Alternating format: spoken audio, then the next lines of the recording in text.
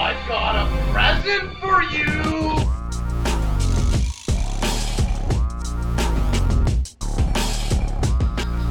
Video Junkyard.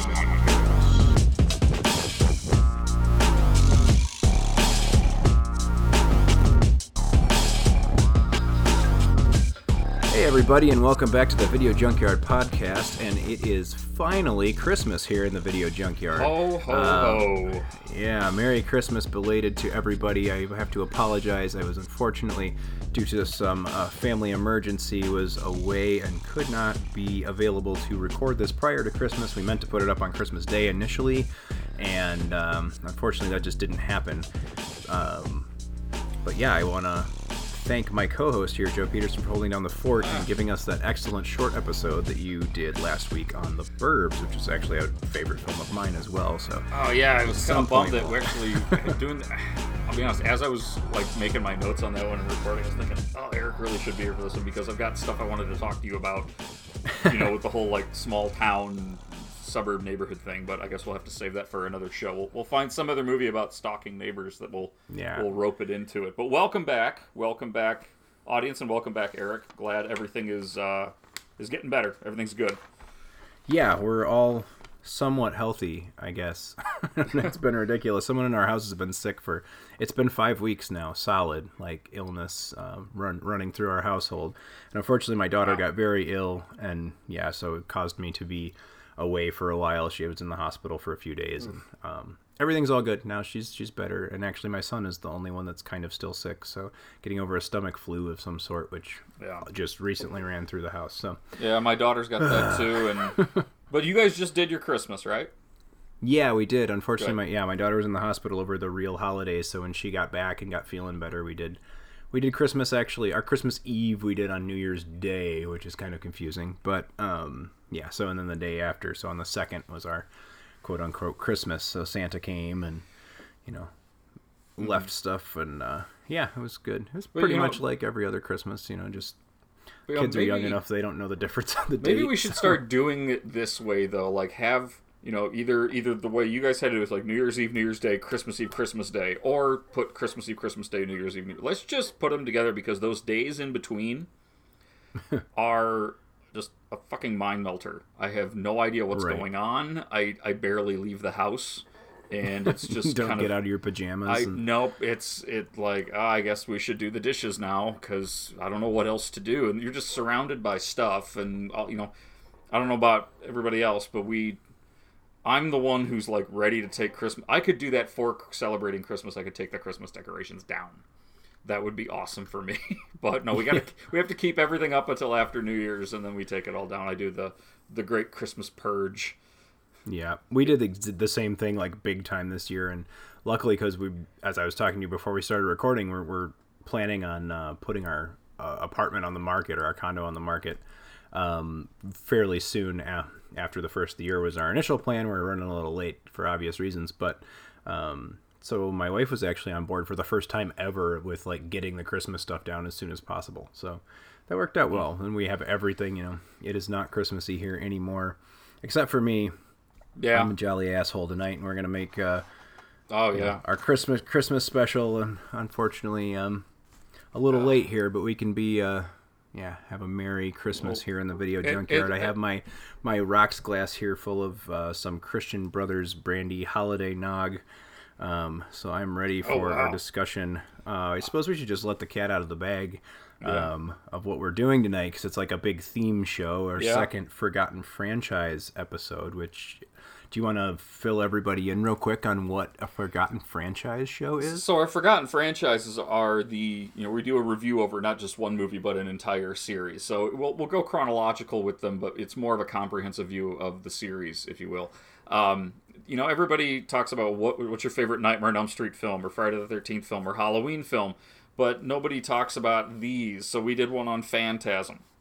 Right, and when I was telling people before we recorded that episode, saying, you know, hey, we're going to do this Forgotten Franchise, we're doing Phantasm, I can't tell you how many people said, what's Phantasm? So that's exactly what we're talking about. So, you know, there's a number of these kinds of series out there that were, you know, in the 80s and or late 70s, early 80s, everybody was trying to do the next Nightmare on Elm Street, next Friday the 13th. And some were hits and some were misses. Some were misses, but they just kept making them. And that's kind of what we're going to be. That's the interesting thing about these like forgotten franchises, as we call them, is that, I feel like some of them were not even greatly successful films to start with, and they still spawned like 15 sequels or whatever. And right. It's so kind of like, yes. taking a magnifying glass to that phenomenon. Like, what is it that kept these things going? Like, who's watching these movies? How are they available to people, and why did people keep making them? And one thing I think that's been that's interesting about this one and a couple other forgotten franchises that we've kicked around doing, we probably will do down the line, is that it's getting a little tricky because some of these have remakes now. Yep. And those remakes are more successful than the originals, maybe not critically, but commercially. And they're making sequels of the remakes, and nobody remembers the original sequels of the originals. Well, and I think in many cases, too, you have a studio that obtains the rights for that franchise. They obtain the name. And so they slap the name on something just to keep it fresh. I mean, the Hellraiser films have done that. Yeah, and I think there's some franchises that also have to keep, because it's based on somebody else's creative properties. Like Hellraiser's a good example. It's Clive Barker's, technically his creative property. So, I believe for like contract purposes, or in order for them to like, I think it was New Line Cinema, for them to maintain the rights to his creative property, they have to keep active on it. So they have to be doing something with it. So every 5 years they have to put out a Hellraiser movie, or else they're going to lose that. Or he can start, selling it to other people or whatever. However those contracts read. But that's a lot of times that's the purpose of getting so many of these straight to video type sequels, is because they actually just want to keep a hold of that property. And I suspect that's what happened with some of the later entries of the series we're going to talk about tonight. Oh yeah, we might as well go ahead and introduce that one. And if you haven't already guessed, because we're talking about long series and it's Christmas time, it's our holiday episode, we're going to be talking about the Silent Night, Deadly Night series. 'Twas the night before Christmas, when all through the house not a creature was stirring, not even a mouse. The stockings were hung by the chimney with care, in hopes that St. Nicholas soon would be there.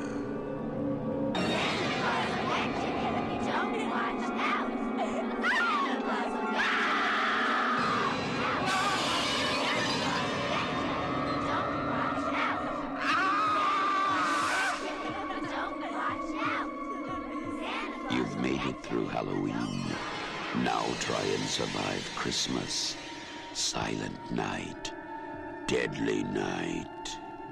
And I have to admit, this is one, and I think it might be the same for you, that prior to doing tonight's episode, prior to preparing for over the last couple of weeks, I had never seen any of these films. I had seen them at the video store, like some of the sequels, especially Part 3, I remember seeing the box art, or the cover art there on the video cassette. But I have never seen any of these films. So this was a real treat for me.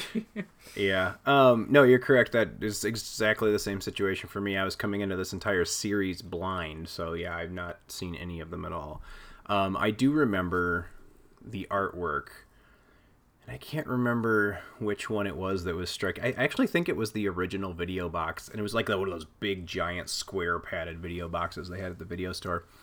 Of the original Silent Night, Deadly Night, and so that original box art with the chimney and Santa Claus, and the axe, the axe hanging out of the chimney. Yeah, I remember seeing that when I was younger. I remember seeing that poster.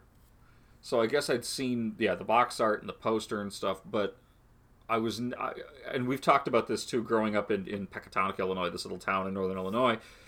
At the video store there, if they didn't have it, it was rare that you would have seen it, right? Because it's not like I know my parents, we rarely ever let's drive 30 minutes to Rockford and rent something from Blockbuster, because that means we got to take it back 30 minutes to Blockbuster. I lucked out a little bit as a kid, because my dad taught in Rockford, and he would sometimes rent movies for us, or we would rent something on the weekend and he'd run it back, after school on a weeknight or something. However, we ran into the other challenge, and that was I wouldn't have been allowed anywhere near a Silent Night, Deadly Night film That's true. when I was a kid, so it really That's didn't true. work out for me either way. And to be honest, it was a franchise. I knew it was a franchise because I'm seeing, the videos there for parts 3 and parts 4 at the video store. But even as a kid, I was like, well, I at the time I thought, I'm not going to watch those because I won't know what's going on. And it turns out I probably could have, and it wouldn't have made a difference. Yeah, you would have been fine. But I do admit that I was not aware of the longevity of the series. Like, I was aware there was a Silent Night, Deadly Night, and I was definitely aware there was a Silent Night, Deadly Night 2. Mm-hmm. I'm not sure if I remember seeing or ever hearing of anything beyond that. In hindsight, I remember reading a little bit about some of the later sequels. But this would have been more recently. In childhood, I think I was probably only aware of the first 2 films at the most. Okay. But anyway, but better late than never, just like this episode, right? It's better late than never. We're finally going to actually get to these. Why don't you lead us in with some just a little background on the films, especially the first one, because that was the real controversial one, right? Yeah, so Silent Night, Deadly Night was a hugely controversial film, and most people will tell you, at least popular belief is that it's remembered basically because of that fact. It was, and I don't know who screwed up where or who they paid to get it done, but there were some promotional commercials put out during primetime television, I think on the ABC and NBC network, promoting this film. And that may be, according to the networks, it was accidental. They weren't supposed to air until after, 9 p.m., 10 p.m. at night, whatever time that they can air more adult material on TV. I think the laws are a little more lax now than they used to be. But anyway, they accidentally, quote unquote, aired them during primetime. So a lot of people who normally wouldn't have been watching television at the time, and families and children, saw these trailers that featured an axe-wielding Santa Claus, or basically imagine it's 84, so it's our early childhood at this point, and you're all sitting around the TV. It's getting into the Christmas season, so maybe it's during your Charlie Brown Christmas trying to watch fucking special Rudolph or whatever, and this trailer comes on for the show. So anyway, basically the PMRC type moms got active, especially in I think the biggest response was correct me if I'm wrong, but I think it was in Milwaukee market where they aired the commercials, and that's where the controversy really got started. But nationwide, it started to become a big deal because the protests and the backlash in Milwaukee got some press. So it could be, and I was reading a bit about it in a wonderful book I have called Yuletide Terror, that is all about Christmas themed horror films. But and I don't have it in front of me. I meant to remind me. I'll put that in the show notes. I do want to, since I mentioned the book, make sure and put the author and editor's name on there. So since I can't quote them directly, but yeah, the could be that the only reason that we remember this film, or this film got into all of our video stores everywhere in the United States, is because of that controversy. Oh, sure. It was a fairly small budget film, and it was only set to play on a limited amount of screens. It was eventually banned because of the controversy, and about a year later, probably the following Christmas, bought by a smaller distribution company, but opened on a lot more screens because all of a sudden it was this controversial film that everybody wanted to see. And then you had Siskel and Ebert. Yes, which just made it in a way kind of contributed to its cult status, because that, I don't know, I have mixed feelings about how their review was. I mean, it wasn't just how much they didn't like this movie. They specifically said the name of the director, the writers, the producers. Publicly shamed them on air, right? Which is that's something you would expect today. Like, that happens regularly today. That happens on Twitter every 20 seconds. Well, let's take the time to mention, because it's going to become relevant again later in our discussion, that famous Hollywood actor Mickey Rooney went on record against, when Silent Night, Deadly Night came out, about how outraged he was about what a terrible, disgusting film it was, and the idea, at least. And So that'll come up again later, and I'll tell you why that's interesting. But yeah, Mickey Rooney was publicly, on talk shows and stuff talking about how terrible Silent Night, Deadly Night was. So I think the controversy is what, probably not the first time this has happened, but, and certainly not the first time it's happened, but that controversy, these people that set out to stop this horrible film from corrupting their children or whatever, made this film into a monster, right? So yeah, it becomes, time, is it, in your opinion, do you think this is the most famous Christmas horror film of all time? Like, is this the one that if you say Christmas horror film, this is what pops into your head? I know Bob Clark's Black Christmas is obviously one that pops into my head as well. I think Christmas that one. Evil, I think Black Christmas probably a little bit more for people. Well, first of all, if you say Christmas horror film to most people, they're going to give you a really strange look. But people that are in the know, right? Right. You look, modern audiences are going to bring up something people are aware they exist, right? There's the slasher genre went on that whole, especially post Halloween, right? Everybody wanted a holiday themed slasher film. Nowadays, you've got like Krampus, right? It's the holiday scary movie, which is a fun film, by the way. I really enjoyed it, but. Yeah, I think Black Christmas, Christmas Evil is a little bit more of a cult following. We'll talk about that one a little bit later. I wanted to just mention a few things towards the end about that one, because that's one I saw a few years ago, and it did creep me out, but for very different reasons. But yeah, I think this one, you bring it up, well, and we'll get to it. God, we just keep talking about things we're going to get to. We'll get to it when we talk about if we keep part doing that, two, we're never going to get to them. Right, when we talk about part 2, part 2, I think, has a bigger cult following right now. Yes. Yeah, I think so too. It's become a meme, and I think that's worth bringing up, and for a good reason.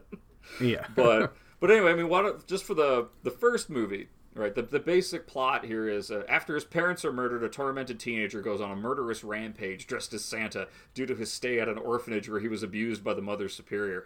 That's IMDb's description, and that doesn't begin to scratch the surface of just you're going down a chimney of what the fuck here.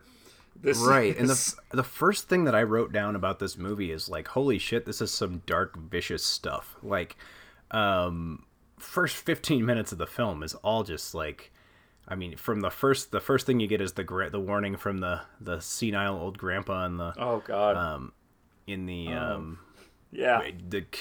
senior home, and this is a really creepy scene. Yeah, and it just from there gets darker and darker. Like, he's this little boy who's just, excited to get home so he can get his stuff from Santa Claus on Christmas Eve, watches his, his mother and father brutally murdered by, Santa Claus, and pretty graphic depiction of rape of his mother as well in the first film. Something I noticed while watching, because they kept using that scene over and over again in the sequels. Every one of the sequels trimmed the rape scene down from the original. The original dwells on it a lot longer. Don't know. I just found it curious that, being that the kind of film that they were making, especially in part 2 and 3, where it was directly linked, why they chose to kind of edit that a little more, but we can talk about that a little not, but just an observation that I thought was interesting about the sequels. So having seen, I guess just one thing to mention about Christmas Evil, right? So that actually came out a year before this did, and a year or two before this one did. And in that one, you've got a crazy guy who becomes obsessed with Christmas and Santa, and he becomes traumatized as a kid because he sees Santa Claus one Christmas Eve. He's peeking with his mom and his brother, and they see Santa putting up, the presents, and then he goes to bed, and he wakes up later, he comes down, and Santa was actually dad in a costume, and Santa and mom are doing what they're doing more than she was doing more than kissing Santa Claus, right? Right. That is what messes him up. So when I walk into this movie, right, when I sit down for this one, and that first thing where it's like the kind of psychotic grandfather verbally abusing this kid about Christmas, I thought, oh, so that's what's going to turn him into the psycho. And then comes the murder of the parents and the rape of the mother. And I'm like, okay, so he's going to be a major psycho. And then you get into the abuse from the Mother Superior, and I'm just yeah, I mean, this poor kid they just keep laying it on this character. Like, I mean, that was my first major note, is how many layers of trauma does this kid get? Yeah. In this movie. Well, and and we're kind of laughing and shitting about it. I do think that the one thing this movie did do that was, that never was repeated in any of its sequels, but I do think it does take trauma somewhat seriously. It's not as quite a big of a joke, and I know that was kind of like one of the points that people were making against it, was that they felt that it was, just kind of mean-spirited to be violent and nasty, and but I don't know. I think the movie's about trauma essentially. It loses its momentum in the third act. If you had a little stronger third act and not gone to the slasher film, exploitation film point of like what the third act of the movie is, if it would have been a little bit different film, it probably could have had a little more stronger point about trauma and the way that especially kids in the system are treated. Well, because you've got this Mother Superior who, I mean, I'm seriously looking back at my notes on this. For the Mother Superior, I put, founder of the baby boomer generation of psychiatric treatments. I mean, this kid's clearly traumatized by Santa Claus for a damn good reason. And her therapy is, let's bring a Santa over and force this kid to sit on his lap, which is... First of all, rather surprisingly secular coming from the Catholic Church, but whatever. I mean, the other nun, the sister, who's the one like, hey, maybe we shouldn't be doing this. For being the voice of reason, she does every stupid thing I can think of in the movie. Yeah, for sure. I honestly, it has some creepy moments. I agree that there's definitely some. Really there's room there for some really good statements about trauma, and I think they try to go there, but it's actually this is really I thought it was quite good overall. It's unintentionally humorous, but it gives it some charm. It's very low budget. Some of the acting performances are a little weak, and some of the production value is kind of low at points, but I actually think it makes up for it. It's very well shot. It's not a stupid movie. Like whoever wrote this actually, so they put some thought into it, and there's characters that aren't totally paper thin. There's some really amusing scenes though. I mean, and I don't even think it's. I was gonna say, and in the third act of the film, it really does turn into what I think everybody wants it to be, and that's, a Santa slasher movie, and it does. It has those, like, humorous, naughty. Hanging Leanna Quigley from, Antlers.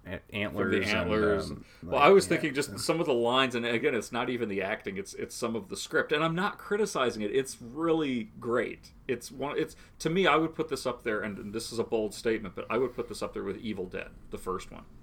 Oh, wow, okay. I would put it up there with that. I really enjoyed this. I want to own this. It's a shame that it's so goddamn expensive. But, no, it's... but some of the lines really are funny, like when he's at the Christmas party, and he's definitely... Well, first of all, the guy who owns the toy store locking up the store on Christmas Eve, right, and saying, it's over, it's 7 o'clock, let's get shit-faced. I can't tell you how many times that's been said in this house since we've seen that movie. And then, like every night when the kids fall asleep, it's over. And then when he's drunk and he's talking to the lead character, and he's like, "What are you doing?" And he's like, "I'm thinking about my parents." He's like, "That's good. A boy should think about his parents on Christmas. They're dead." And he just goes, "Oh yeah, I forgot." Yeah, I cracked. I'm not saying up it's at not that. without. It's like, and it's not. I mean, it. If anything, it's the slight criticism of the film in general is that it's a little, and all of these movies are going to kind of get the same criticism. Is like it struggles with its tone a little bit, because it starts off very, very dark. I mean, it's kind of like, I mean, that was the first like 5 comments I wrote were like kind of like these like, holy shit, or how much are they going to heap onto this poor kid, and then it certainly lightens up. Characters like that give it a little bit of comic relief, and I guess it probably needed it. Otherwise, it would have just been this dark, murky kind of. It would have been hard to get through. And I want to mention this too, because I have it in my notes, and I wanted to mention this, that if the people that are listening to our show, right? You're guessing here, but you're probably closer to like our age and stuff. Like you didn't listen to our Little Monsters episode and go, "Oh, I've never heard of that movie." No, that was a movie you probably saw and really liked. One of the really cool things about this movie, if you really want a cool trip down memory lane, is a significant portion of the film takes place in the toy store where the main character works. Oh yeah, I wrote this down too. And oh my god, I was having so much fun being like, holy shit, that's Castle Grayskull. Oh, they've got that strawberry shortcake thing on the shelf. I remember my sister having that. Cool. It was really cool. The camera spends some time like going, through some different toys and some cool stuff. Yeah, there's like great, just brings back memories of things I haven't seen since probably when these were closer to current. I would have only been one when this movie actually was made, but it's a great. We paused it we actually watched this one twice, and we paused it a few times during that act, quite a lot, just to, oh my god, I remember that race car track. I remember seeing it, or I knew a kid who had that thing, or I remember seeing it at a garage sale or whatever. But it definitely, of course, right now this is pop culture, right? Everything is new, everything old is new again, but. Yeah, and nostalgia is a big thing, hence why we're doing this. But yeah, it's a great one. It's kind of a little treasure for that alone. So that being said, also I think that this movie uses its environments or its setting very well, especially in the toy store, because after Billy starts to lose it that night, after he's been drinking a bit and playing Santa Claus all evening. Yeah. Oh my god. It starts to change the tone to scary or to horror film by using a bunch of really creepy and really well lit camera shots of like vintagey Christmas decorations and stuff, which I remember. The reason I bring it up kind of is because I remember you telling me, I don't remember if this was on air on the show or not, but that kind of vintagey Christmas stuff is one of the things that kind of creeps you out a little bit. Totally does. I thought this waxy, oily, plastic Santa stuff. Can't stand those things. Yeah, and so I thought of that as I'm watching this movie. I thought of, this is actually a really like creepy use of exactly what you were talking about. So yeah, I don't know. I think it's a pretty well made movie. It's not the. It gets a lot of flack even from people that generally enjoy horror films. It's definitely one that has a lot of cult love for it. Like it's certainly a favorite cult film, but yeah, I don't know. It's a little bit.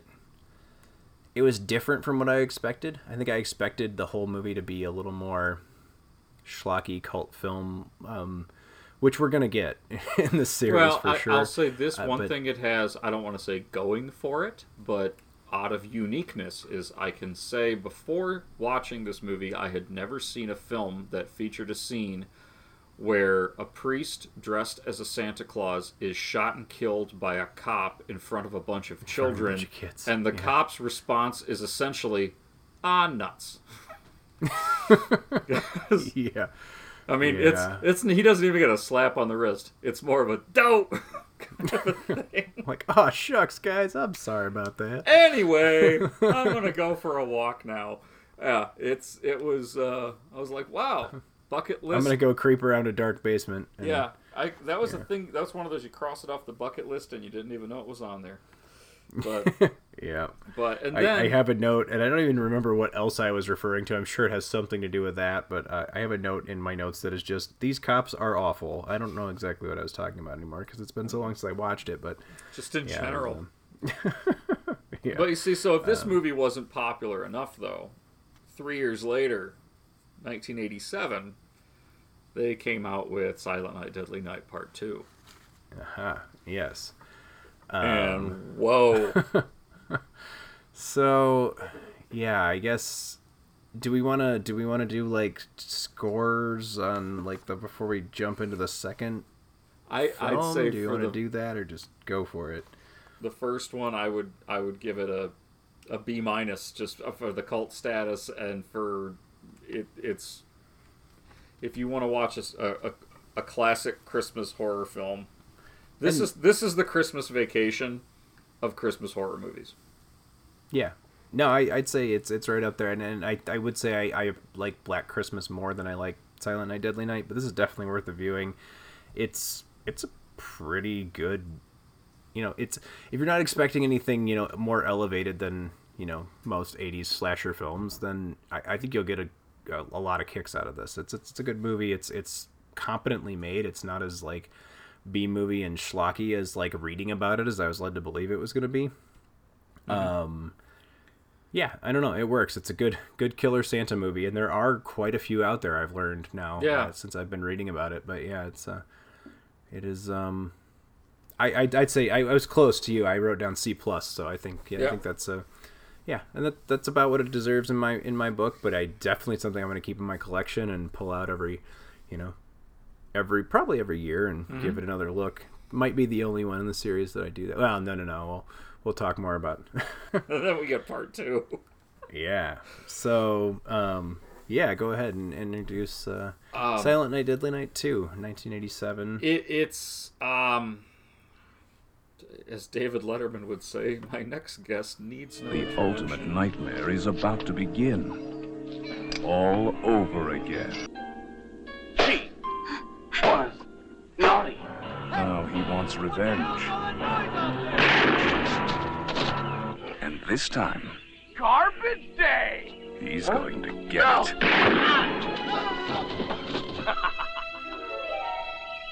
Step by step, weapon by weapon.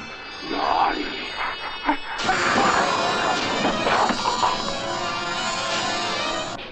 Victim by victim.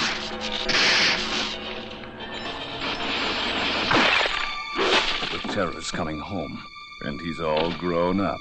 Silent Night, Deadly Night, Part 2. I've got a present for you. Wow. This one, this really does feel like it was one of those films where they just wanted to kind of cash in or keep the license or something. But because most of the movie, I would say maybe half of it is just scenes from the first movie that Ricky would have no memory of. No. Oh my god. Like, my initial reaction, like, while watching this movie was like, wow, like, when are they going to get to this? Because it's fairly normal in 80s slasher movies that we get a recap, right? And in some of them, it's a fairly lengthy recap. And I understand that is, kind of a part of the genre. I was okay with that being there. But then when all of a sudden I'm looking at like the playtime of the movie and I'm like, man, we're like 35 minutes into this movie and I'm still getting scenes from the first movie. I'm like, what in the hell is going on with this thing? And if it wasn't for, anyway, it's just a ridiculous amount of the movie is rehashed footage from the original. So, that is actually because Lee Harry and his production partner, they were actually hired by another company that got their hands on, a print and the rights to Silent Night, Deadly Night to re-edit the original film into a new movie. Don't know why or how they would have done so, but that was the assignment they were hired for.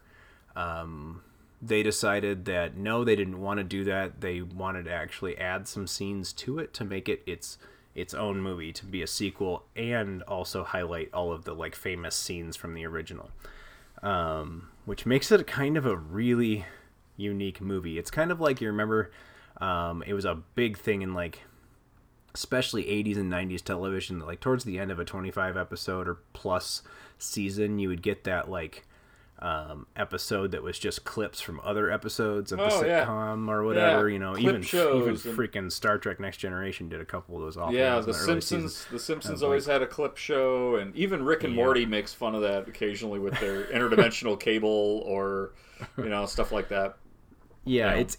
It's almost like the clip show version of the first movie. Like they have a wraparound, and fortunately it is saved. And I should use this loosely. Like, this movie is a fantastic train wreck. It is just like one of the worst actual films I've ever seen in my life, but it is incredibly great at the same time. It is I want to see. I would pay 90s price pay-per-view to see this movie and Troll 2 in a ring together. Yeah. Duking it out. I would pay money to see these two films fight it out. Yeah, I mean, and it's basically all given down to the talents, or lack thereof, of the star of the film, Eric Freeman, who is just... Well, let's just say he gives one of the all-time most memorable performances in cinema history. Memorable, you can read that however you want to. If you're familiar with Silent Night, Deadly Night Part 2, you know exactly what I'm talking about.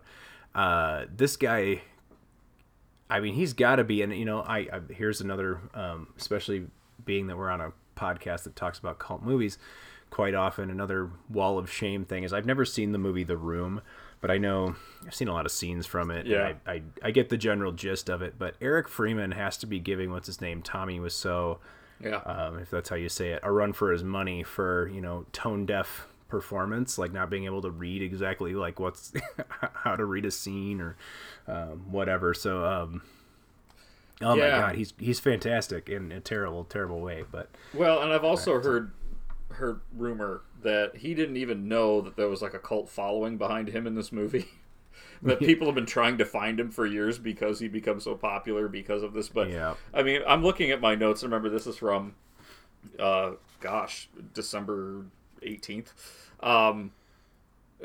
Some of the lines in this movie, I think some of the lines in this, even out of context, are hilarious, and in context it doesn't help. It's still hilarious. There's one where he's something about like, my old lady couldn't send me to college, so I got a job. It's like there's like, he's trying to do Bad Boy and Psycho, and it's a weird mix. Of course, this is the film that has the now famous meme Garbage Day, which is a lot.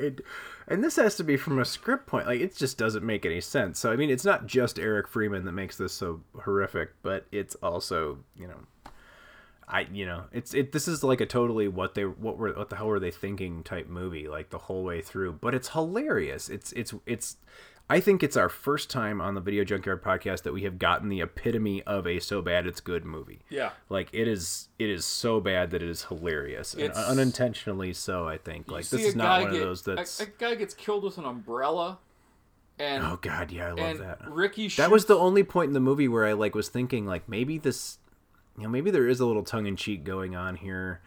But I don't know. It just can't be the way, especially not from Eric Freeman. He's playing this thing. He's acting his ass off, or at least doing his version of that. He shoots a car with a single bullet and it explodes. I mean, that kind of thing. Even in the 80s, like, you at least had to use like a machine gun to blow up a car. Right. Not like 9mm boom once. Like, it hits the door and it blows up. The whole car's made of C4. And so he's like shooting everybody when he gets out, and he's yelling Garbage Day at people taking their garbage out and shooting them through a garbage can, everything for some reason. And then he puts the gun to his head, and all of a sudden the cops are all like, "Don't do it, man! Don't do it! You got so much to live for."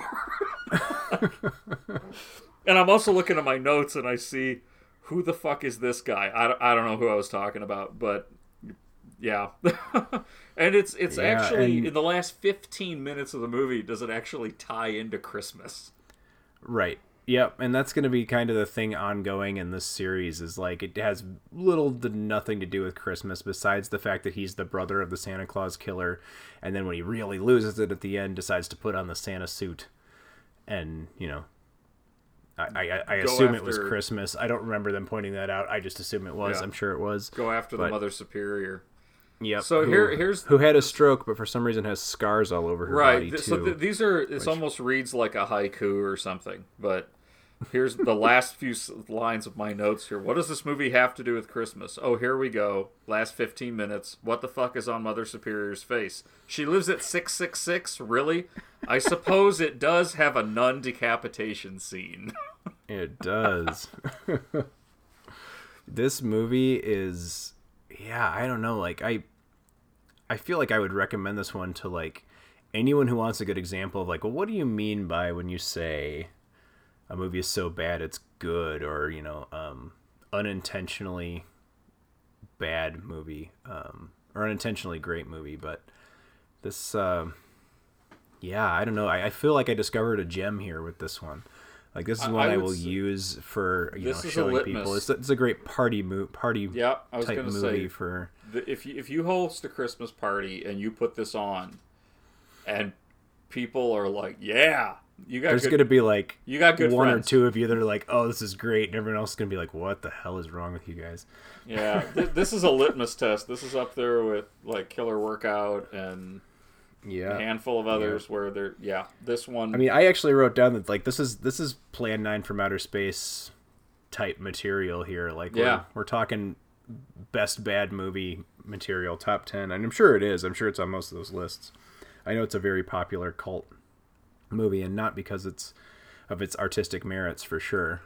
It's wow. I mean, Eric Freeman supposedly, like you said, was unaware that he'd become kind of a cult phenomenon, and actually has, instead of embracing it, I think has become embarrassed by it and chose not to be involved with the commentary on the Blu-ray, and he was invited and declined, which is unfortunate, because I think people are legitimately big fans of this character, just because of his kind of batshit performance. So it is nuts. Yeah.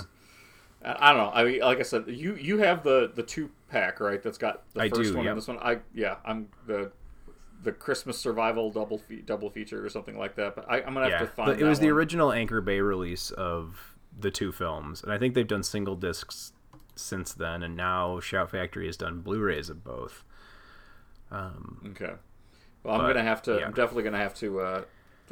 And it may be that if you really enjoy these 2 films, that it might be worth your money to do the Shout Factory Blu-rays, because it got a lot of extra stuff. And nice. But I kind of wish, in hindsight, I would have spent a little bit more, because these were not cheap to get the DVDs. And if I would have just spent a little bit more money, I probably could have gotten those Blu-rays, because those are in print right now. The double pack is out of print, so you have to go to eBay or something to get your hands on it. But anyway. But then we get to part. I think part 2 right? is a solid C for me, but, like, I don't know. It's probably going to be the one I revisit the most out of all of these, to be honest with you. I mean, if half the movie hadn't been repeat of the original movie, this would have been like a favorite bad movie of mine, like all time. But since you got to wade through half of it, especially if you're watching it like we did, that hurt the enjoyment for me. I think maybe later on, if I just put this on, I can get past that. But yeah, I would give it I'd give it like a C-.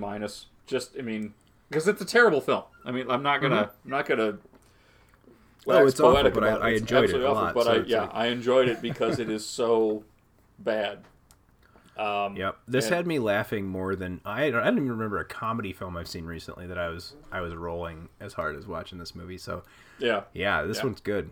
It's rare that I have to, that I stop a movie, pause it, rewind it, and watch a scene again to laugh again, and this was one of them. I would give it a C-. And I honestly, then going from this point forward, part 3, which came out in 1989, Silent Hill, actually better watch out. The Yuletide terror returns. His brain was surgically reconstructed. If you don't mind my saying, I'd have pulled his plug. Then his life was of value. With the saga that shocked a nation. Robert Culp, Silent Night, Deadly Night, Part 3. Better watch out. Does continue the Ricky Caldwell storyline in a way. And this is the end of that. Maybe a bit of series. in name only, but yeah. This was what did you think of this one? I cannot think of a movie that I have hated more than this that I've watched in a long time.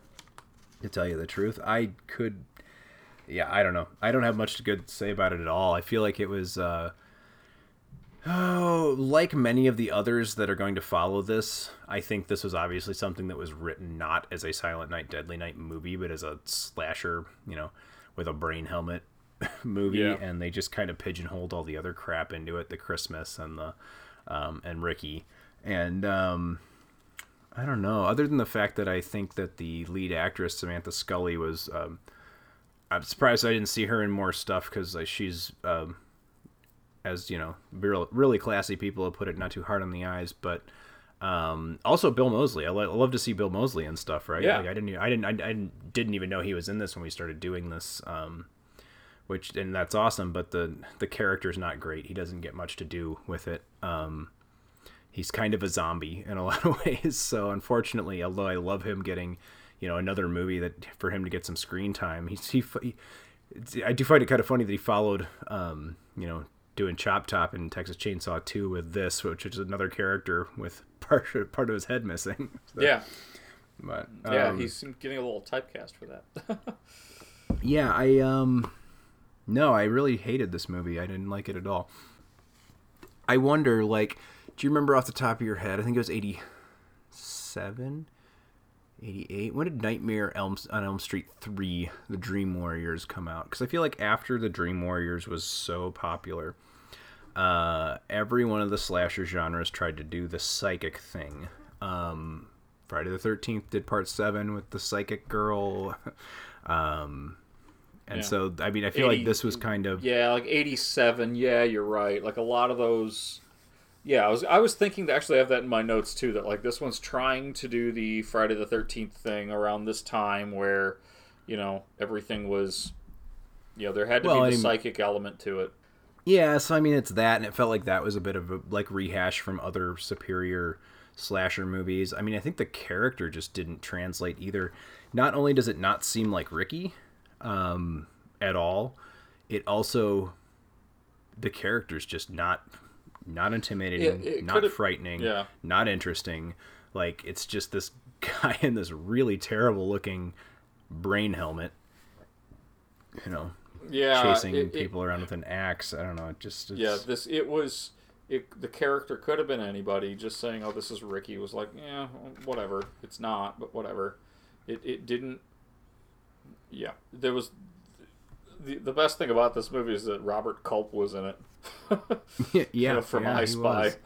Yep. But yeah, I mean, overall, this one, and Bill Moseley, as you said, Frank and Ricky, I was really bored with it. This one was the first one that the first towards a series of decline where I was just really bored with this film. That blind psychic girl subplot is so blah. It's actually really hard to follow, I actually thought. Yep. I think it's not well put together. It's not well written. I honestly think there's some, from a tech side of things, this looks even more low budgety than even part 2 did, if you don't consider that the acting is much better in 3 than in 2. But there's literally points during their there's a long scene when the cop and it's the doctor and the cop ride up into the out into the country to that old house, and it seems to go on forever. They're in the car half the damn movie, right? Yeah. And the photography in the car is so bad, it looks like it could be the modern day equivalent of bad cell phone video. It's just bouncing around, the exposure is terrible. I'm sure that's just low budget. I have to shoot in a car, but people have pulled that off before without it just looking like garbage the way it did in that movie. Yeah. This one really didn't. The second movie, you could tell they were trying to do something, and at least the second one you can laugh at it. In a loving way. Well, and this one's so ridiculous. deadly serious, and see this is not as bad of a movie as part 2.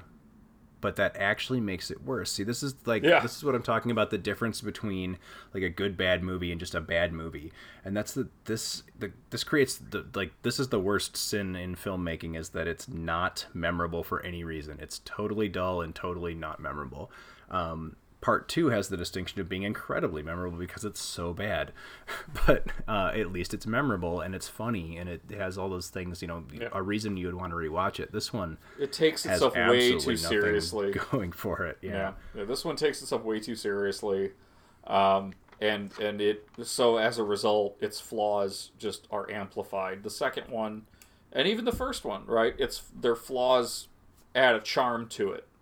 Right, because you can tell there's some tongue-in-cheek. Even in the first one, there's just some ridiculousness that there's no way they could have been taking that seriously. The second one, even more so. This one, maybe, I don't know. I'm sure somebody involved in the film could say, no, we were aware of how silly this was. Yeah, but the tone didn't feel like it. Yeah, no, the movie is not. It's set like a serious.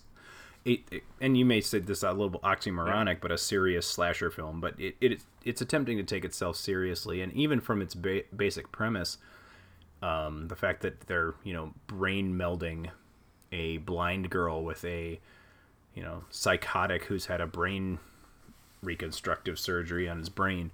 I don't know. It just like if you had a little sense of humor to that, or there was a little bit of a mad science-y element but no, it plays it all straight-faced, and it's just, I don't know, it's just dull, and it's not good, and I'll probably never watch it again, unfortunately.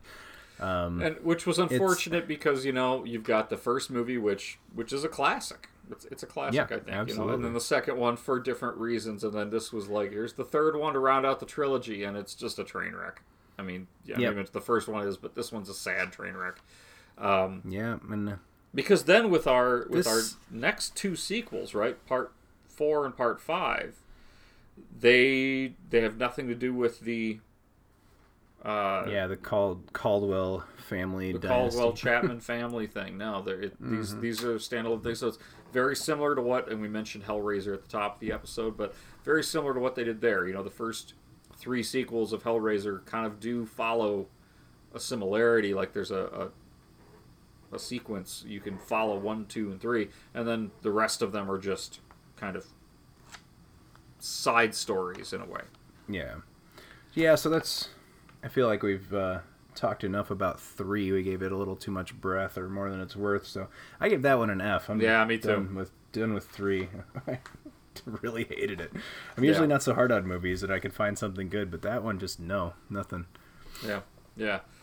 And then you get Part 4. 1990, you get Part 4, The Initiation. It's the night you've been waiting for. Kill the man. Become a whole woman. The night you've been screaming for. It's the final step. Silent Night, Deadly Night 4, Initiation. You're one of us now. Join the club. And I don't know, the first thing I got here is Clint Howard and a woman on fire falling off a building within the first minute. Holy fuck, Brian Yuzna. Yep. So Brian Yuzna, if you guys recognize the name, it's because he is a producer better known for his work with director Stuart Gordon, most famously for Reanimator. So, but also I think he worked with Stuart Gordon on a number of his Lovecraft films. And From Beyond, Yep, From Beyond, Dagon as well, I believe. So, but so this is him in the director's chair, and I've never seen the sequels to Reanimator. I know they're not as well loved as the original, but Brian Yuzna did helm those as well. This might be the first Brian Yuzna directed film that I've actually seen. But yeah, it's got a memorable opening, that's for sure. I didn't mean to cut you off in the middle. No. The opening credits here are pretty... This is a strange movie, though. I mean, so the opening credits start you out with some really weird stuff. You got a creepy opening scene there. This was released in the UK as the film Bugs. So it really isn't a Silent Night, Deadly Night movie in name only.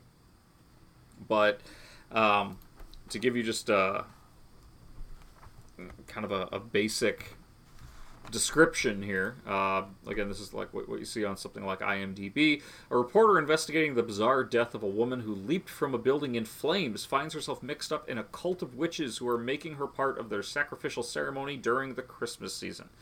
Yeah, this is barely a Christmas movie because it takes place in L.A. This one, and all of the Silent Night, Deadly Night movies, I got annoyed with for being California movies. No offense to anyone, but like, yeah, there's no snow. There's nothing Christmassy about. Even the first one, which is by far the most quote unquote Christmassy movie, even if it's like very like hateful towards Christmas. None of these movies have a whole lot to do with Christmas, and they don't invoke the imagery of Christmas a whole lot outside of maybe the first one. Yeah. That being said, this is not a uninteresting movie. Like, this is actually a pretty decent watch, I think. Yeah, I mean, it's got its merit. It's the really cool effects by Screaming Mad George. Yeah, the special effects are pretty top notch and very kind of Cronenbergish in a way. Yeah, and it's got a fairly good cast, at least the supporting cast. I was a little disappointed by the couple of lead actors being weaker than their supporting cast, but yeah, I mean, low budget filmmaking. Obviously, that's just kind of what you get. You get the celebrity names to fill in the gaps in the background or whatever. But what's her name? Maud Adams, that plays the lead, which is a former Bond girl, and she's very good in this movie. I found that her performance, like her kind of the way she draws the young reporter in and her kind of like sensuality and into the coven and everything, as she was very convincing and almost kind of sexy in an older woman sort of way. I shouldn't get into that too far, but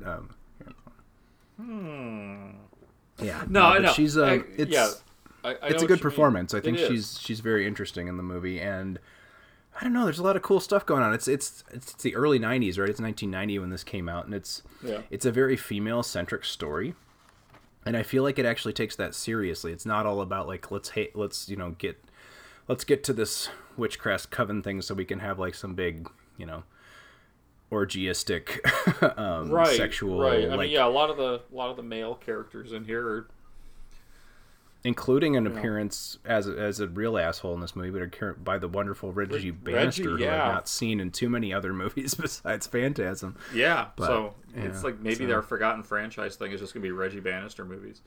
Yeah, I guess with ties to that, but Reggie being a creep to women again. I mean, just man. Yeah, but this time it's not intended to be charming. Right. I had a couple things here, like there's the wrestling nude sex scene went on a little longer than necessary. Like I can understand. Oh, it's 1990. Yeah, that was a thing back then, and now it's like, wow, this is still going on. I actually thought that this movie had a lot of opportunities to be very exploitation-esque or very expletive with its sex, and it actually didn't do as much as I thought it, like you could have taken this script and really sexed it up, I think, especially with the definite sexual tension between your lead female characters in it.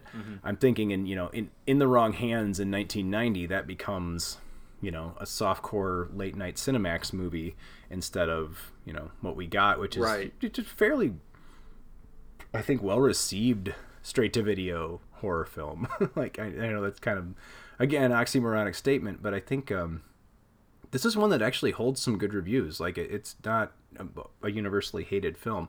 The thing that gets me about it is what the hell is it doing in this series? Yeah. Like, it's not Christmassy. It doesn't have anything to do at all with the Silent Night, Deadly Night movies. Brian Usna or Richard Glasdale, I don't know who actually like named the character, but decided to confusingly name Clint Howard's character in it Ricky, which is like, okay, you got this now you got this character that has the name of the main character from the last two films. So I'm a little confused about that. Yeah, but this one I couldn't find a lot on its I couldn't find too much on it about its production, early stage. Like, how was this one? Was this one of those where somebody had a movie and they're like, yeah, well, we'll only fund it if you throw Silent Night, Deadly Night on the front of it? Especially because it was released in the UK as something else. Yeah, I assume it's a distribution thing. Like they said, well, we can get this into every video store. Every video in the store in the US will get a copy of this as long as you make it a Silent Night, Deadly Night movie. And so that's what they did. Throw a couple Christmas decorations up in the background and you got yourself a deal. This one, I mean, the effects, but it's got a lot of atmosphere to it. It's got an almost And by the way, I can say this because I started watching. I'm almost finished with, but I've actually seen Suspiria now. But it's got it's got like kind of a similar kind of building creepy tension with the coven. I'm sure that's what Brian Usna was going for. I'm sure that was his inspiration. And just some of the tones of the film kind of echo some of those things. But I don't know. I think this was. It brought me back. Like after 3, not that I would have quit because we have to do this show, right? But I was not feeling good about it at that point. Like I'm like, oh man, Silent Night, Deadly Night 2 is going to be our high water mark, and for like this ridiculous reason. Mm-hmm. And I was really dreading going back into these, and this one brought me back into it. Like I went, okay, well this is cool. I liked when they did this with the Hellraiser series, even though I didn't love every one of them. I liked this, like. It's not connected to, Ricky and all this, Caldwell stuff. They're just going to do a Christmas story in an anthology type movie series. I like that idea. Let's see what we get out of it. And yeah, I don't know. I think that also you mentioned the special effects. Special effects in this movie were great. Yeah, that was really gross, cool really, bug stuff. Yeah, very gross. But at the same time, I don't know. This one I had a hard time getting into. I think maybe 3 did burn me out, and by 4 I was like, okay, this is. I think if I were to have watched, like, I don't know, maybe a British copy of this that I had no idea that they ever tried shoehorning this into Silent Night, Deadly Night, I maybe would have been like, oh, this is actually kind of an interesting film, but it made bug eating boring to me, and that was kind of surprising. Wow. But so I mean, I don't know. As far as a grade for this one, personally, I think I'd give it probably a D. Like I actually had a hard time getting through it. So it wasn't as bad. It was a much more competently made film. I think. I don't know. Maybe I need to watch it again just on its own, and forget the word Silent Night, Deadly Night 4 at the beginning. Yeah, or not watch it right after you watch 3. Yeah, which I did. I watched it immediately after 3, and was like, oh god, how much more. I was starting to feel like the trauma piling on me, like Billy at the beginning of the first movie, just over and over again. Yeah, but, so the Silent Night, Deadly Night, the first one was good training for, watching the rest of these. I think that's the joy of watching the entire series in one major sitting. So this is a fairly rare thing on Video Junkyard podcast, and that is that I disagree with you. I gave this one a C+, and I think it was really enjoyable. Huh. Kind of brought me back to it. Very different. I still don't think it belongs in this series in any way, and it's not Christmassy enough to be in a Christmas anthology. But I liked the movie, so I think is what it is. I think just it was the pacing for me. I think it was it was a pacing issue, and like I said, I would be willing. I'll give it a D with a willing to watch it again and see if my opinion changes. Cool. I'll set myself into a different tone, but yeah. Because honestly, I will say this: the 5th movie, the next one, I started watching and had the same feeling about, and then I gave it a few days because I think Christmas and stuff were going on, and I watched it again, and had a better feeling about it. Not a great better feeling, but a better feeling. Yeah. So maybe there's hope for 4 for me. Yeah, I like I said, it's probably not something I'm going to watch every year. But I enjoyed it. It's not Christmassy enough to watch every Christmas, It's not that kind of thing. So, it's Silent Night, Deadly Night Part 5, which is 1 year later. So I think the idea they're going with here is that they're going to do an anthology Christmas-themed horror film every year, kind of like we talked about on the Season of the Witch on our Halloween episode. Mm-hmm. Halloween 3, that was kind of the idea, was do a holiday-themed anthology film every year, and they're doing that with these. So Silent Night, Deadly Night Part 5, The Toy Maker in 1991. So exactly 1 year later, directed by Martin Kittrosser and written by Brian Usna again. So welcome to the shop of Joe Petto. Here, you'll find the most amazing gadgets on Earth. Each toy is unique. What a terrible accident. Sarah, you think this is an accident? Look. Each specially designed by the craftsman himself. Buck, where did all these toys come from? What? Sarah, what do you know about that old guy from the toy store? I wonder if I told you he was arrested for maiming some kids several years ago. Yeah, who stars in Part 5? Oh, yeah, right. So, interestingly enough, if you look at the cast list of Part 5, you'll see some names you might not recognize, like William Thorne, Jane Higginson. But then, oh, who's this? Yeah, Hollywood legend Mickey Rooney. Mickey Rooney stars in Silent Night, Deadly Night 5, The Toy Maker. Merry Christmas! Didn't he condemn the first film? Yeah. He did. So Jiminy Jillikers, he's got to work. I actually tried to find this story. Like I can't find anywhere that documents exactly how Mickey Rooney got involved in this, especially after all the like piss and vinegar he had against the first film. Yeah, I don't know, but obviously he's eating crow here, and he's showing up playing Joe Petto, the toy maker. Yeah, in Silent Night, Deadly Night Part 5. Yeah, the summary of this one is: an elderly toy maker and his son make killer toys designed to kill their customers' children. Ooh, yeah, and it's Mickey Rooney, and his name is Joe Petto. Yeah, and I was like, and his son acts kind of goofy, and I'm like, oh, good grief. Yeah, so that's what ruined this whole movie for me, is from the first time these characters hit the screen, I went, oh, okay, that's what's going on here. And it never threw me a curveball. It was exactly what was going on. Not that it wasn't, a little bit clever or whatever. And I thought some of the scene in the end of the movie was kind of wonderfully hammy. But the movie itself just kind of bored me to tears, because literally from the first time they're on screen, I figured out exactly what was going on. And I think anybody with half a brain is going to figure out, who Joe Petto and his son Pino. Yeah. Like, who acts kind of strange and walks kind of funny. And it's like, okay, well, what do you think's going on here? The toy maker has and the names. And it's more than a red herring. They literally just tell you, and then they still expect you to be surprised by it when they reveal it at the end, and that it's all like a modern Cinderella, right? Yeah. What this movie did do right is it's very Christmassy. It's very Christmas centric. Like, it's all around the holiday. It's about toys. It's about the Christmas time. Unfortunately, it was still shot in L.A., so nothing looks Christmassy. But at least they brought that kind of element back into it. I appreciate the effort. The script's not terrible. The acting's not terrible, but it's forgettable, except for maybe the wacky robot at the end of the movie. But there's a few kind of cool scenes with the toys attacking people. Yeah, that are somewhat. I'd say the first one. They also did something that. I was going to say they also did something I don't recall ever seeing in a film. To my knowledge, I'm sure people are probably going to come up with 10 examples right off the top of their head. But I did notice, interestingly enough, they montaged 2 separate sex scenes together, and kept cutting back and forth between them. Never seen that done before. It was a really weird decision. It was a very strange decision. I mean, that's up there with the use of... It's like, hang on, wait a second. Whose nipple is that? What? Which butt cheek is... I'm not sure what's going on here. This was one of the most awkward sex scenes in a movie I've seen since Watchmen. When Zack Snyder used Leonard Cohen.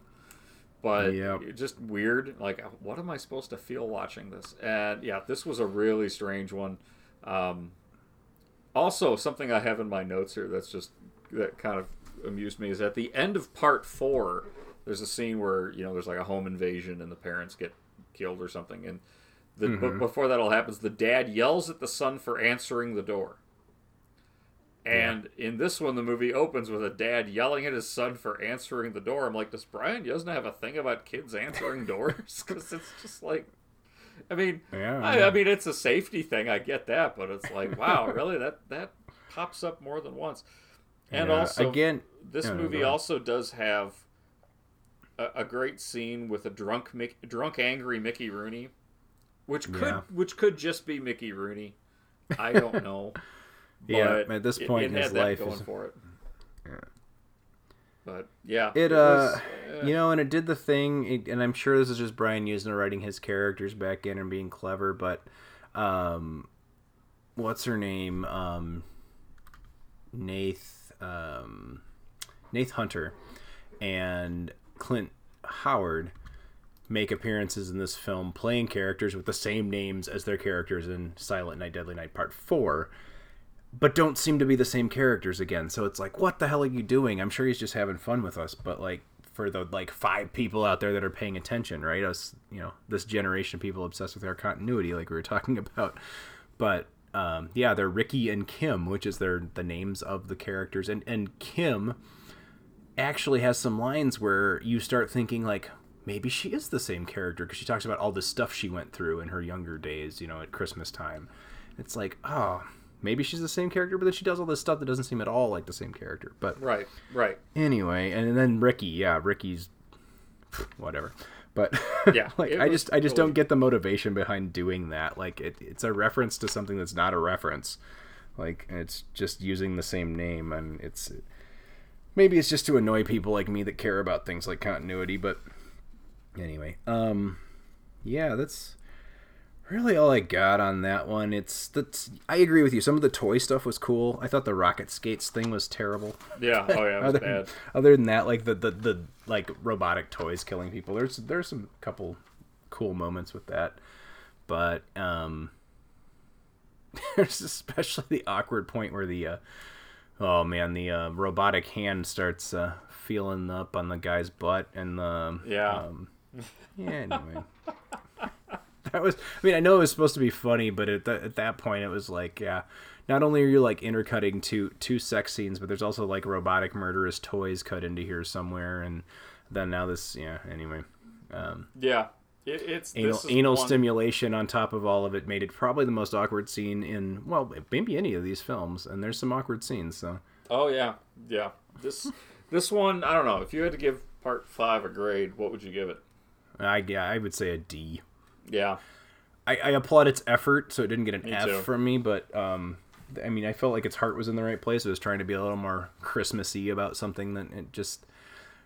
Mainly, my biggest thing was them just like broadcasting their surprise ending way too early. Like, yeah, I don't know how they could have done it differently. I really don't, but it just didn't work felt for like me. It felt like a 90s Goosebumps episode after dark. Yeah. It had that same kind of storytelling pacing and vibe that like an after school spooky story anthology like Goosebumps or something has or had. Mm-hmm. But yeah, and Are You Afraid of the Dark or Goosebumps? Are You Afraid of the Dark? Like or Erie, Indiana or something. But right. at the same, but just a little bit, with tandem sex scenes and robotic hands groping dudes' butts and stuff like that. It was, the stuff you saw on Fox after school in the 90s, But right. It was the 90s. You'd get away with a few more things back then. But you could.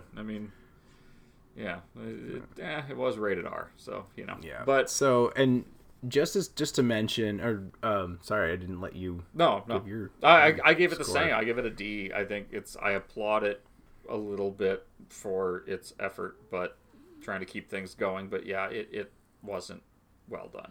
It wasn't very good. Yeah, I agree. I liked part 4 a lot more than I liked 5 out of the 2 anthology style films. At this point in the conversation, I will mention, and I'm not going to watch it. I have no interest in watching it because I saw about 2 minutes of it, and I'm just not going to go back. But there is a Silent Night, Deadly Night Part 6. It's supposedly officially recognized. It was a fan-made film that continues the Caldwell story.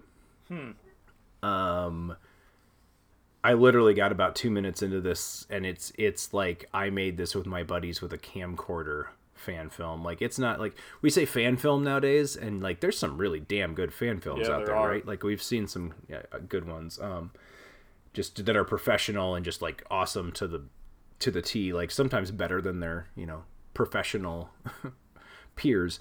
But no, this was really just some guys that got together and decided they're going to continue the Silent Night, Deadly Night series. They got permission from whoever owns it to use footage from the original film to tie it in. And it's on YouTube if anybody wants to brave it. I might someday just out of curiosity, but I couldn't. After these 5 movies, Yeah, and then just like everything that was going on in my personal life at the time, like that, I came and finished these up, and I'm like, I'm not watching this right now. Like, there's no way I'm doing it. I was like, it's not quote unquote official, so I'm not doing it. This series, I will say, was definitely a chore to get through. It got me thinking that maybe in the future we want to do these in a couple parts, like 3 movie parts or something. Give ourselves a break. Yeah. Well, I mean, for some of these types of franchises, you'd have to. This one seemed relatively like, oh yeah, it's just it's like just like when we did Phantasm, pretty much same number of movies, but yeah, this one was definitely more of a chore to get through. Overall, if you could give the entire franchise a grade, just the first 5, you mean, and not including the just before we go into the remake. Oh man, as a franchise, I mean, I'll be really, really nice to it and say I will give it a C. Yeah, I was going to say C-. Yeah, but I feel like I'm just kind of giving it a...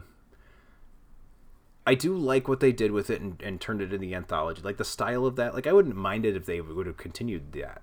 I don't know if I would have watched it, like, in sequence, like, sat down and watched a bunch of them, but, like, over time, I would have enjoyed to see more... Yeah.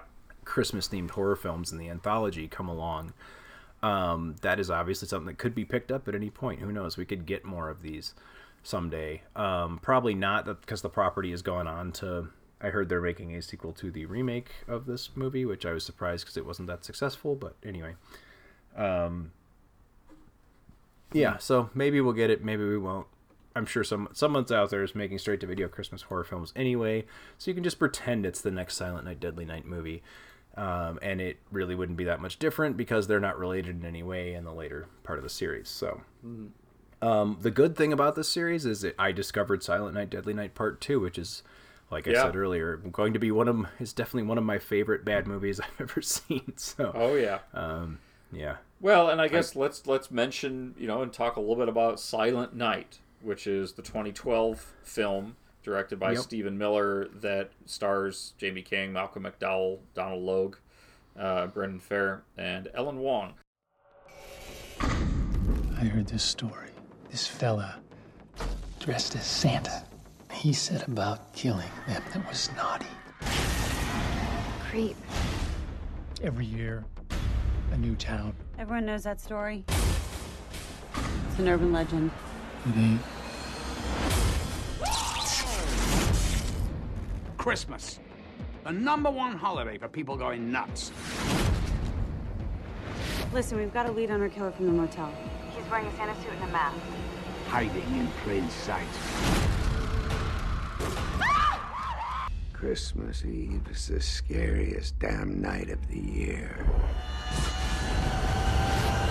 What the hell are some of those people doing in this movie, by the way? I don't... Malcolm McDowell and Donald Logue are both really talented actors. Yeah, they really are. And it's a very, very loose remake, supposedly, of the original 84 film.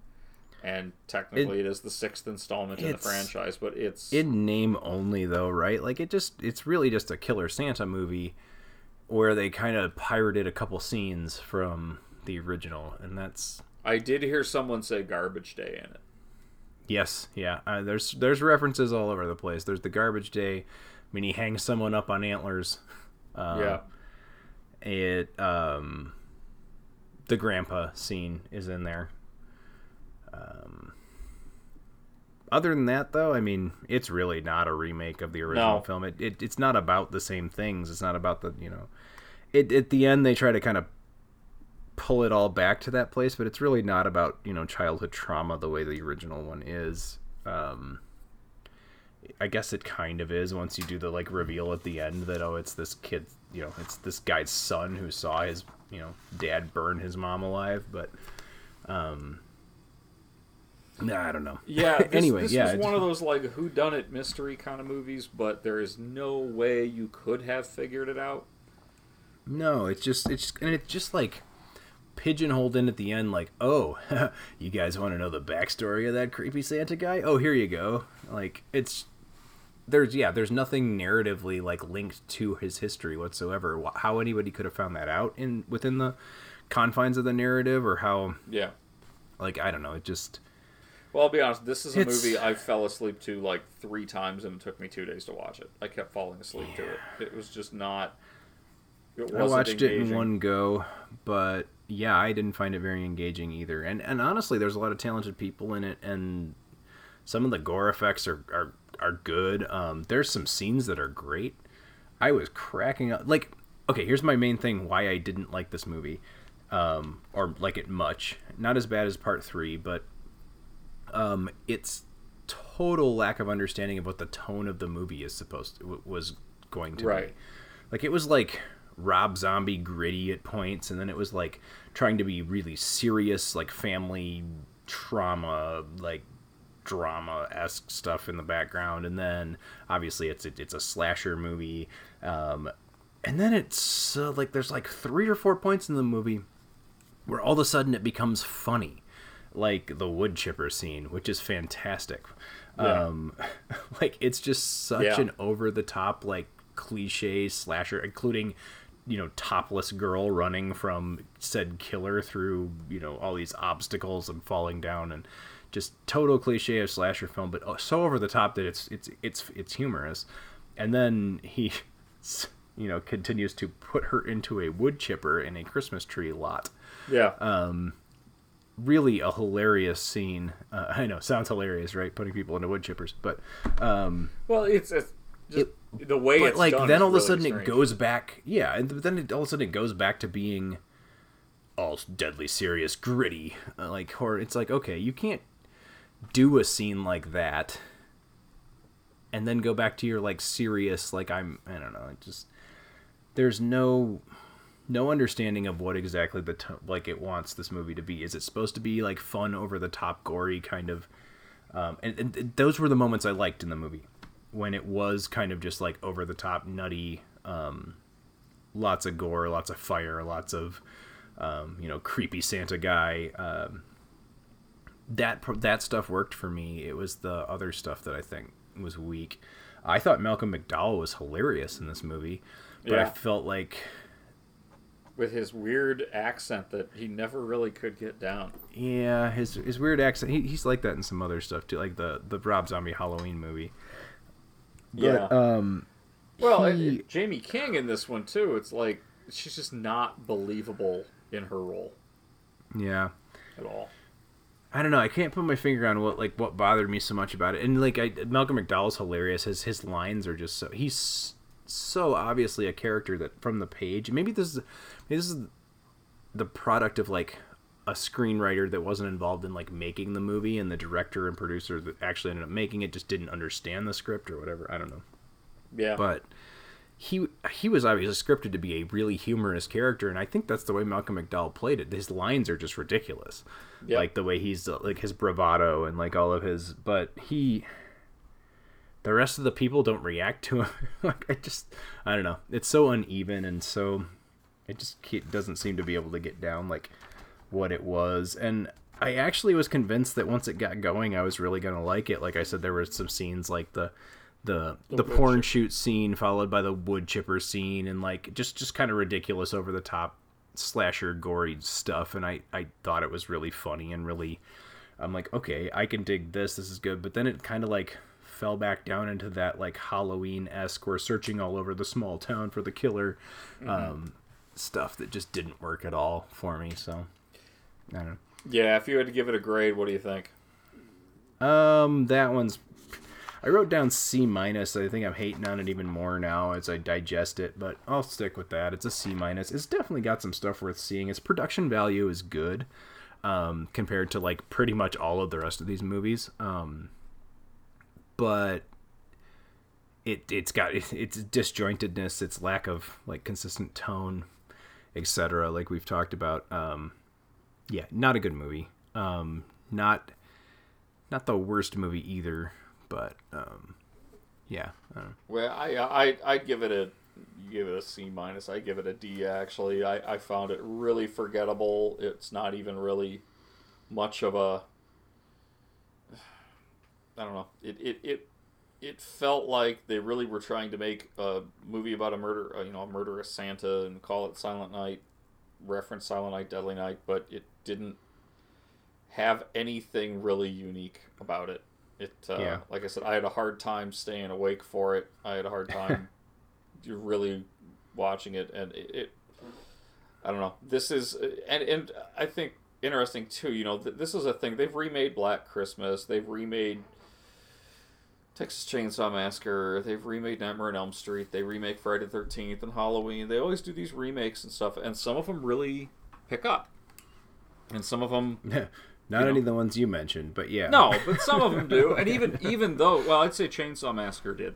It did. Yeah, I guess people I didn't like that it. one. I didn't like it, but it did pick up. It, they did a whole series. Yep, you're right there. But in this case, I mean, I was reading. It was shown on 11 theaters in the U.S. and it grossed $14,500. Yeah, this thing tanked. You know, and like I said, I mentioned earlier there was supposedly a sequel coming for this. I don't know if that's a real deal or if they just have that like we want to make a sequel, but like IMDb and such will leave something in production for years and then be like, oh yeah, they're not doing that. But because they certainly left it open for a sequel. He's a roving mad Santa that goes from small town to small town, but I don't know. Especially after sitting through all the rest of the movies, like it just didn't win me over whatsoever. It was not a good movie, and I don't want to see more of those because they will probably be direct sequels with the Crazy Santa, and I'd rather go back to seeing anthology style Christmas horror films. Yeah, if they're ever going to make any more of these things. But yeah, I agree. I wasn't very. Unless they can get Eric Freeman back for a direct sequel, I would watch that. I would too. I would watch that one. I would like to see him and Clint Howard in a movie together. Oh my God! They just need to make that. They can both be Ricky. Yeah, be named Ricky. He's Ricky the homeless guy, and he's Ricky the Santa killer, and you can just get them in scenes together, man. And just But you know what? I'm proud to say that we've both survived Christmas. Oh my God! Yeah, and we have survived the Silent Night, Deadly Night movies because that was definitely a chore. Yeah, I feel like I almost didn't, especially like with all the stuff going on around the holidays and just family stuff. And I would say this was a chore. You're right. Getting through these films, I feel like I should be winning a T-shirt from a restaurant or something like that. It's like you ate the entire bucket of shit. Now you have your name on the wall. No, because you haven't watched the Silent Night, Deadly Night 6. Go on YouTube. Oh yeah, I'll have to do that one. I almost feel like I have to. Then you get your T-shirt. Then you get your T-shirt. Well, I don't know. I don't know if it'll be worth it, but we did get through it. Definitely will not be worth it. Just to let you know that it won't. Hey, you don't know. Maybe 30 minutes in, it gets really. Probably not, but yeah. We can hope. No.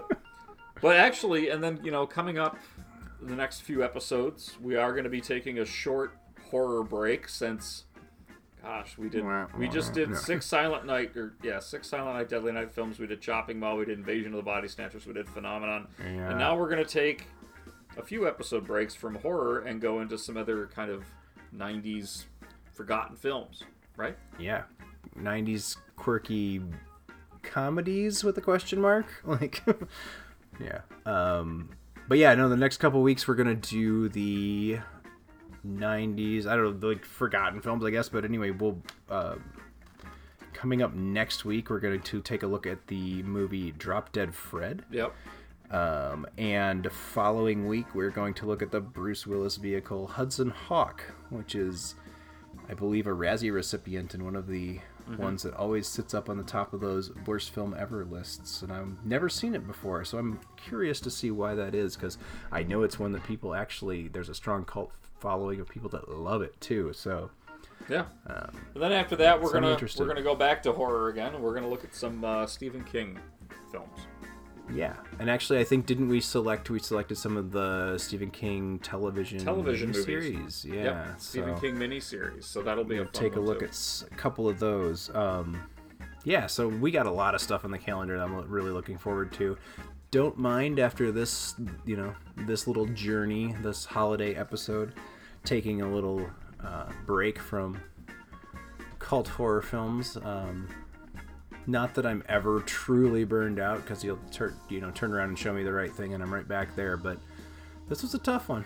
Yeah, so. Definitely a tough one. But yeah, so Merry Christmas to everybody, and sorry we didn't get this thing to you in a little more timely manner, because I know it just would have made your Christmas to hear us talk about, 6 movies that you've never seen. So the best Christmas presents are the ones that you get like a week and a half later. So yeah, and honestly, I would put Silent Night, Deadly Night Part 2 is certainly one of my high points of this Christmas. Yeah, it was worth it. It was worth it for seeing the first 2 films. Yeah, I'll even throw the first one there. It was worth it for seeing the first 2. The rest of them, we watched. Honorable mention for Initiation, but man, don't even worry about it being part of this. Just if you're interested, check it out. If not, whatever. Yeah. But watch part 1 and 2. We watched the others, so you don't have to. Yep. Happy to do that. But I want to thank everybody for tuning in once again. We're glad to be back in business, and we got, like we just said, we got some new stuff that's coming down the pipeline. And and we'd like always want to hear what you think. If you, by chance, I want to hear if there's anybody out there as crazy as we are, have sat through all of the Silent Night, Deadly Night films. Reach out to us, let us know, shoot us an email, find us on Facebook or Twitter, and just let us, so we can commiserate together. Maybe we'll buy you a beer if you're close enough, or send you some swag. We got a bunch of stuff with our logo and Video Junkyard on it. Basically, if you guys if anyone out there wants to send us anything, movie reviews, or especially anything we've talked about on the podcast, I'd be happy to send you some stuff. Trade you send us your review or your words, and we'll send you some stuff. So yeah, and we'll read it on the show too.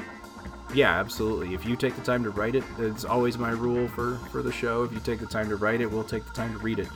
So until that becomes unmanageable time-wise, that is my rule. So. There you go. Read the fine print. So yeah. But all right. So until next time, thanks everybody for tuning in to the Video Junkyard podcast. This is Joe Peterson, and this is Eric O'Branson. Have a good one.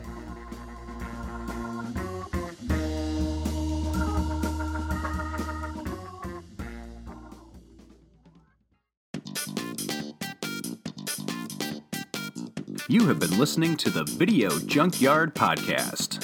I do wish we could chat longer, but I'm having an old friend for dinner. You just can't let them go. Go!